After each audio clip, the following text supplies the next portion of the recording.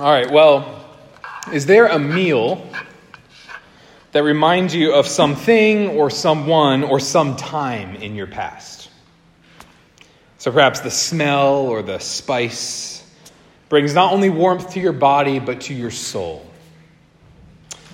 Maybe it's a comfort food your mom used to make, or the pizza from the restaurant you frequented during college. Looking at you, Kevin. Or the food you shared on your first date. This past Friday night, my wife made a meal when I was growing up we called Javanese. I don't think it's from Java. I don't know the origins of it, but my grandma made it. My mom made it. It's pretty simple. You just get a bed of white rice, coat it with chicken and chicken broth, top it with, get this, green onions, coconut flakes, almonds, sliced pineapple, rice noodles, cheese, and celery. Sound odd? It is. It's very odd. Again, I don't know why it is and where it's from. But when I eat it, I remember things. I remember family gatherings when I was growing up. I remember long tables at my grandparents' farmhouse, lots of people, laughter, fellowship, a little bit of tension because, people are people. And there's numerous foods and drinks that kind of bring up those old memories for me, whether it's from growing up or as a grown-up. Perhaps you have those kinds of meals too. A meal is a way to remember often, isn't it? Well, over the past month and a half, we've been working our way through a series of studies on the church. We began with a big picture, 30,000-foot view of the purpose of the church. And we said the church is the goal of history. As we quoted one church scholar who has helped me to see how the church is this new people of God who fill the earth with his image. So God's design for our world back in Genesis 1 was to be a place where we were fruitful and multiplied. Multiplied what? His image. Image bearers, you and me, multiplying throughout the world, bringing more and more glory to him as we reflected him. And then we saw how sin corrupted that design, how we seek our glory, not his. But then we rejoiced that he did not leave us in that corrupt state, and he sent his son to save us and bring us to himself, creating this new people united to him, going out into the world with a message of salvation.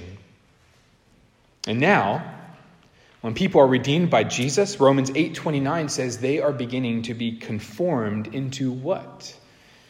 Into the image of Christ, thereby bringing us full circle back to the original design of repopulating the earth with the image of God, bringing, again, glory to him as we reflect him. So that's a big picture of the purpose of the church. From there, we moved on to see how that big picture is localized in the Christian's life in the local church. So for space-restricted, time-restricted people like you and me, we participate in the historical global church in space-restricted, time-restricted local churches. The local church, if you will, is our immediate family that we share our lives with, while also being united to the global church, our extended family. So in the New Testament, we see people loving and serving one another in local churches, submitting to elders in local churches, recognizing deacons in local churches. And so for 3 weeks, we thought about those three so-called offices of the church: church member, church elder, and church deacon. Then last week we pivoted to consider the ordinances Jesus has commanded we observe as his body. The first ordinance, the sort of public entry into Christ and into his body, is baptism. Baptism pictures this reality that has taken place in us, and it publicly shows our union with Jesus and his body. This week, then, we come to the second of the two ordinances given us by our King, which is called the Lord's Supper. So, whereas baptism pictures a one-time entrance into Christ, a sign of the new covenant, the Lord's Supper is meant to be a recurring, repeated meal of the covenant. A meal that reminds us of our salvation, nourishes our souls in Christ. Jesus, like he gave us baptism in the Great Commission, has given us this meal as well. So on the night before he was betrayed, he gave his disciples bread and wine and told them to eat it and remember him. So what's it all about? Well, with our time together, let's think about 4 statements concerning this meal. 4 things. First, in the Lord's Supper, we feast on Christ. We feast on Christ. So by nature, we are hungry people. God has designed us not to be self-sustainable and self-satisfied, but hungry. Hungry for something outside of ourselves, something we cannot manufacture alone. And in our sin, though, we often see so many other potential feasts. The world assures us that our hunger for meaning will be sated. Our thirst for happiness will be quenched if we just buy into its promises. I've shared with you over the last week how I've been listening to a series of sermons on Ecclesiastes from a pastor in the area. And I'm just struck about how the author of Ecclesiastes tested that promise from the world. And he said that he would fill himself with every appetite, every pleasure, every pursuit. But then he just concluded it's dust. It's meaningless. And so where do we go for true satisfaction for our souls? There are so many good things to enjoy in this creation, in this life, in this world, but when they all fall flat, when invested with too much meaning and weight, which they all will fall flat eventually, where do we go? David went to God in Psalm 63. And he prayed, "O God, you are my God. Earnestly I seek you. My soul thirsts for you. My flesh faints for you, as in a dry and weary land where there's no water." Ultimately, our appetite for meaning, hope, and peace is only able to be met and satisfied in the one who has designed us for meaning, hope, and peace. And the Lord's Supper helps make this hunger satisfaction dynamic visible. So as Israel wearily wandered in the wilderness, they found their sustenance in the bread of heaven called manna. And now the church, you and I, as those traversing the wilderness on our way to the promised land, we too, as we just sung in "Guide Me, O Thou Great Jehovah," find our spiritual provision and nourishment in the bread of heaven called Jesus. Jesus makes this clear in John chapter 6. It's not long after the feeding of the 5,000, and in a back and forth with the crowds, he says, "I am the bread of life. Whoever comes to me shall not hunger, and whoever believes in me shall never thirst." So Jesus is saying he is the new manna of the new people of God, that he saves, he nourishes, he sustains, that he is our food in the wilderness, that he quenches our deepest soul thirst, that he's all we need. He says later in John 6, "Your fathers, they ate manna in the wilderness and they died. This is the bread that comes down from heaven, so that one may eat of it and not die." And then he says something completely shocking. "Truly, truly, I say to you, unless you eat the flesh of the Son of Man and drink his blood, you have no life in you. Whoever feeds on my flesh and drinks my blood has eternal life, and I will raise him up on the last day. For my flesh is true food, and my blood is true drink." If you read John 6 later this afternoon, you'll see that the crowds are completely clueless as to what he means, or kind of flabbergasted and think he's blaspheming. And as we read John 6 now, we're kind of in the same ballpark, right? Like, what in the world is Jesus talking about? Obviously, Jesus doesn't want us, and it's a Halloween season, but he doesn't want us to be vampires, right? He doesn't want us to be cannibals. He's not being literal. Jesus is not always literal, right? He says, gouge out your eye and cut off your hand if they lead you to sin. But he's saying that he is the very life they need. He hasn't come to just give them a new sort of manna or a new burst of spiritual energy. He's come to give them himself, his flesh, on the cross to bear their sin. Jesus is saying that to eat him and drink him means to believe in him, trust in him, and what he has done to save us.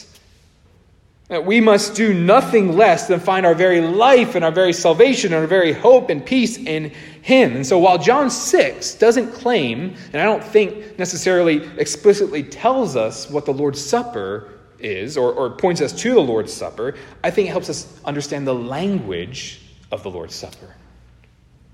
We eat Christ when we believe in him and that his life given for us saves us. So in the Lord's Supper, we are routinely reminded to feast on Christ, trust in him alone. We're reminded to find in him ultimate satisfaction, ultimate life. Friend, you cannot just flirt with Jesus. You can't just check in on him from time to time for a nice visit. You literally need to live off him. Tim Keller says we need to take Jesus in. We are to abide in him, live off him, live in him, for he is our very life. The Lord's Supper reminds us of this and urges us to leave behind the fast food of the world and feast on Christ, the bread from heaven that's never going to run out or run stale. So friend, are you thirsty? Are you constantly on edge, trying to make your life count for something? Are you coming up empty in that pursuit? Jesus says, come to me. Come to me and I will give you rest. In the Lord's Supper, Christian, we fill our souls with spiritual food, giving us spiritual life, just like we might, after the Lord's Supper, go home and eat lunch to fill our bellies with physical food to sustain physical life. In the Lord's Supper, we feast on Christ by faith. Second, in the Lord's Supper, we remember Jesus' death. We remember Jesus' death. So this time I want to have you turn in your Bibles to Luke chapter 22.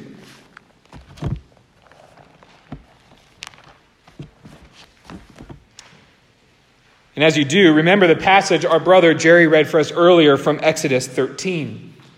Exodus is all about the deliverance of God's people from slavery in Egypt. And as part of that Exodus, the Israelites were given a meal called the Passover, where they killed and ate a lamb and thereby escaped God's judgment on Egypt. And year after year following that Exodus, Israel would observe Passover and the Feast of Unleavened Bread to remember their salvation. Well, in Luke chapter 22, Jesus is approaching the death he knows is coming. He's told his disciples numerous times it's coming. They're a little slow, but he's told them.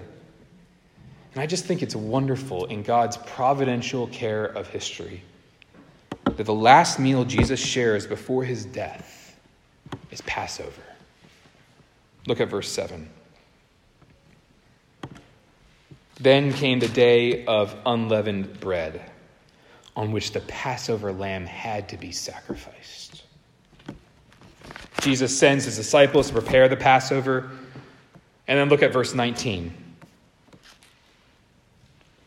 Jesus is feasting with his disciples, and Luke says, and he took bread, and when he had given thanks, he broke it and gave it to them, saying, this is my body, which is given for you. Do this in remembrance of me. You see what's happening? The Passover lamb is giving himself for his people at Passover. And he's symbolizing his sacrifice coming up in mere hours with broken bread. Verse 20. Likewise, the cup after they had eaten, saying, this cup that is poured out for you is the new covenant in my blood. Last week we talked a little bit more about this new covenant where God in grace takes our stony hearts and transforms us from the inside out by his grace, giving us hearts not of stone but of flesh that respond to him by faith. And Jesus is saying that the blood that secures this covenant is his own blood. And so Jesus here is giving his new people a new meal for a new covenant. They're not going to have to slay a Passover lamb after this. The Lamb of God is going to be slain the next day or soon thereafter for them, and that'll be once and for all. So Jesus gives this new meal to us to remember that the Son of God has laid down his life for his people's sins. To remind us, for we are forgetful people. We so easily forget God's faithfulness, God's provision, even mere moments after we've just experienced it. It's like the parable of the man who is forgiven by the master and then goes and wrings the neck of the guy who doesn't pay him back. Even though the old hymn says it's so true, it's so sweet to trust in Jesus, and we've proved him o'er and o'er, we forget when he's shown his faithfulness so visibly to us. And so the Lord's Supper is a meal that consists almost of like smelling salts for our spiritual memory, reminding us the Lamb of God has been slain for us, that our sin has been dealt with. Back in Exodus 13, Jerry read for us, Moses told the Israelites regarding the Feast of Unleavened Bread, which is kind of at the same time as the Passover, remember this day in which you came out from Egypt, out of the house of slavery, for by a strong hand the Lord brought you out from this place. And the Lord's Supper, in a similar way, comes to us as the church, and it's Jesus telling us, remember the day God brought you out of slavery to sin and death, and poured out the judgment for you on his Son, the Lamb. For by strong hand the Lord brought you out of condemnation into eternal life. The Lord's Supper comes to us as a call breaking through the crust of our hearts, crying out to us, Jesus has died. Do you remember? Find your all in him. It's a new Passover. A new celebratory meal for a new covenant. So, brother or sister Christian, are you forgetful? Of course, you know the truth. I think many of you can just regurgitate sound doctrine at the drop of a hat. But do you live hours, even days on end, without remembering your identity in Christ? Without remembering and reflecting upon the fact that he laid down his life for you to make you his own, to bring you to himself. The Lord's Supper is for you, to help you remember Christ's death. And friend, if you're here and you're not a Christian, this meal that we're going to celebrate soon, and we're talking about here, is not just a ritual for us. Many religions have sort of token rituals. It's much more for us. This is a reminder of where we have received life. See, sin, rebellion against God, something we all have done, requires God's justice. He wouldn't be a good God if he didn't bring justice to bear on lawbreakers like us, on the sin we have used to ruin his creation and ruin our own lives.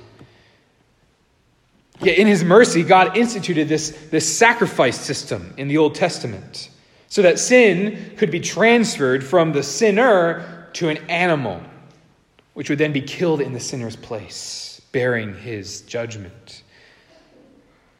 But the thing is, as the Bible continues, we see this animal is insufficient. It can only accomplish so much for forgiveness. And so in Christ, God sends the final and perfect sacrifice for sin. And on the cross, the sin of the sinner is placed on the head of the sacrifice hanging there. And he is slain, completely absorbing God's judgment for any who would turn to him forever. And you can do that today. You can turn and find salvation and cleansing in the Lamb.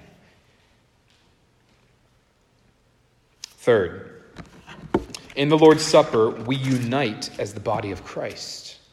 in the Lord's Supper, we unite as a body of Christ. So let me ask you to flip over to 1 Corinthians chapter 11. Right after Romans, 1 Corinthians chapter 11. The Apostle Paul is writing to the church in Corinth, and Corinth is a messed up church. So Paul has a lot to say to them. And one of the things that he's concerned about is their taking in of the Lord's Supper. So look with me starting in verse 20. Paul says, "When you come together, it's not the Lord's Supper that you eat. For in eating, each one goes ahead with his own meal. One goes hungry, another gets drunk." What? Do you not have houses to eat and drink in? Or do you despise the church of God and humiliate those who have nothing? What's he talking about? Well, there's a context for these remarks. Paul is rebuking the Corinthians for their misuse of the supper. And here's what's going on. Some of the members of the church are not able, probably due to their kind of status and their work, to arrive at the gathering until later in the day. Those who are wealthy can come at the time, and if they're just waiting around for everybody to get together to eat this Lord's Supper, which was probably a bigger meal at that time for that context, they're just gorging themselves and leaving none for those who can't come till later. They're not considering the body. They're being selfish. So look at verse 23.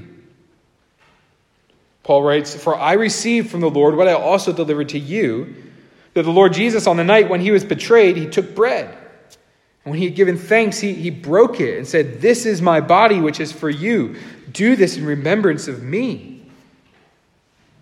In the same way also he took the cup after supper, saying, 'This cup is the new covenant in my blood. Do this as often as you drink it in remembrance of me.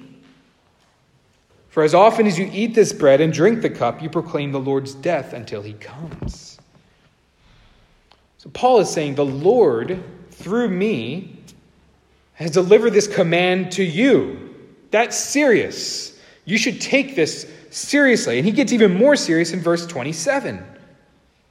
"Whoever therefore eats the bread or drinks the cup of the Lord in an unworthy manner will be guilty concerning the body and blood of the Lord. Let a person examine himself then, and so eat of the bread and drink of the cup. For anyone who eats and drinks without discerning the body eats and drinks judgment on himself." So Paul is saying there is a way we can abuse this meal from our Savior. He says we can take it and eat it in an unworthy manner. What does that mean? Well, in the Corinthians case, it meant a self-focused, others-ignoring observance. We are to take the Lord's Supper with an eye towards Christ, an eye towards our own hearts, and an eye towards the church. Some people read that verse, anyone who eats and drinks without discerning the body eats and drinks judgment on himself, and they take the body there to mean the body of Christ, the church. There's different debate on that, but that's a possibility. And it kind of goes in line with the theme that Paul is enunciating here. So first, of course, there needs to be personal examination. The Lord's Supper is a feast of grace that reminds us to check our hearts and repent afresh and ensure we are continually living on in the grace Christ has poured out on us, not hiding in unrepentant sin or hypocrisy. This is one of the reasons we eat this meal regularly, to remember regularly who we are, our identity, and then who God has made us to be as his people. Because sitting down for a family meal reminds us of our identity in Christ as a member of the family of God. This is also one of the reasons we make sure we have time for reflection during the passing out of the elements, or now just kind of the holding of the elements while the piano is playing.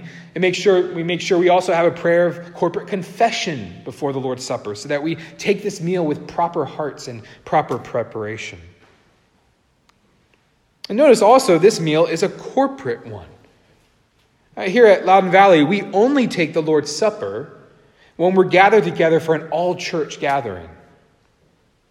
We don't take it in our community groups. We don't take it in our one-to-one Bible studies. We don't encourage people to take it during their wedding ceremonies, because this meal unites the church together.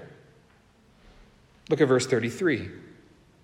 Paul says, "So then, my brothers, when you come together to eat, wait for another." Furthermore, flip back to 1 Corinthians chapter 10 and look at verse 16. Paul says, "The cup of blessing that we bless, is it not a participation in the blood of Christ? The bread that we break, is it not a participation in the body of Christ? Because there is one bread, we who are many are one body, for we all partake of one bread." The Lord's Supper unites the church. As the pastor and author Bobby Jamieson puts it, the Lord's Supper makes many one. A church is united in Christ, and we're reminded of our union with him and our union and communion with one another, his body, in this meal. The supper is not only communion with Christ, but with Christ's blood-bought people in the church. It's a family meal. Indeed, this has been an ongoing theme in our series thus far. The Christian life from beginning to end is deeply personal and deeply corporate. It's both. It cannot be anything else. And so as you take this Lord's Supper here at Loudon Valley, you take it and you don't put it in somebody else's mouth. You put it in your mouth. You reflect quietly yourself on your heart and the love of Christ for you. But you also take the Lord's Supper together at the same time as your brothers and sisters in the church. You take it with an eye towards the unity of the gathering, united in Christ with you by faith. The Lord's Supper executes this unity in the church in a special way.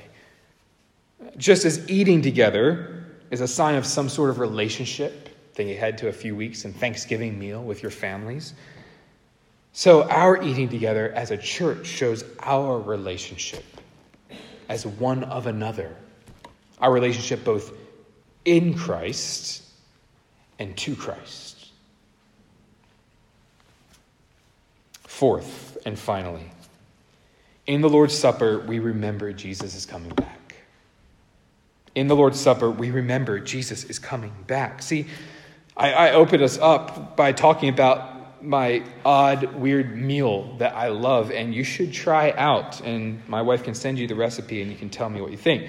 But that meal, and many meals we can think about, can remind us of the past somehow. Even a ballpark hot dog, right? Makes you hear the crack of the bat and feel uncomfortably sweaty. But meals remind us. They remind us of people in our past, occasions or events or holidays we've celebrated. Similarly, Jesus gives us a meal that reminds us of his death in our place, and it calls our minds back, former, past.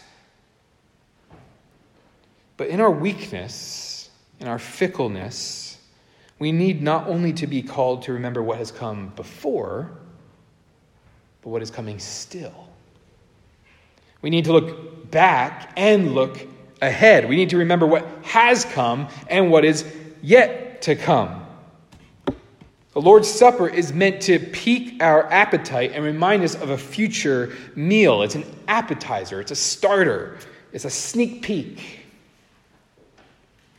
See, wouldn't our lives be different if we were more disciplined to keep our vision on what is to come? So, Luke read it for us earlier, but turn with me to Revelation 19.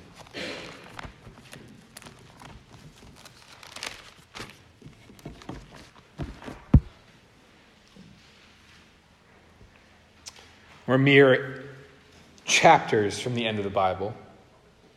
And here we see part of the end of the story. And it's glorious. There in verse 6, John says, "Then I heard what seemed to be the voice of a great multitude, like the roar of many waters and like the sound of mighty peals of thunder, crying out, 'Hallelujah! For the Lord our God, the Almighty, reigns.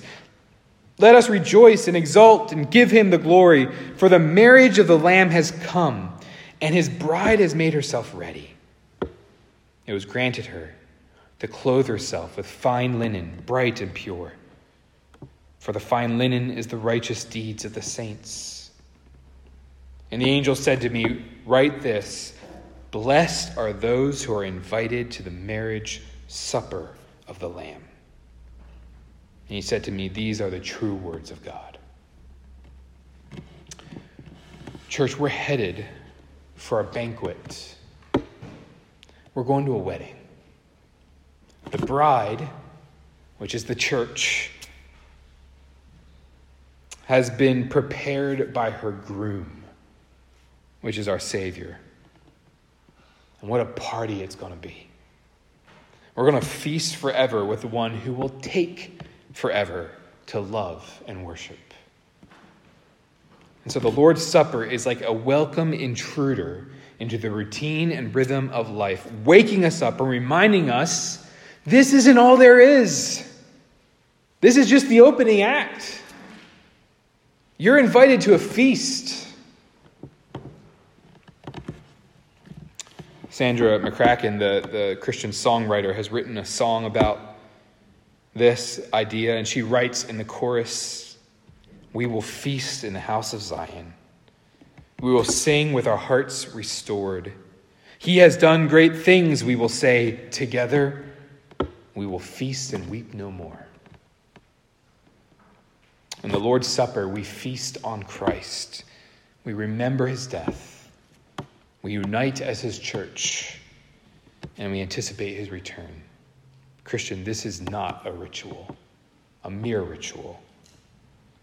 This is a way we remember where our very hope and life is found. Let's pray.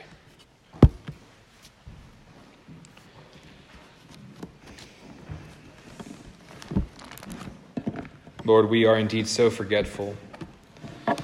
We forget who we were, we forget who we are, and we forget where we're going.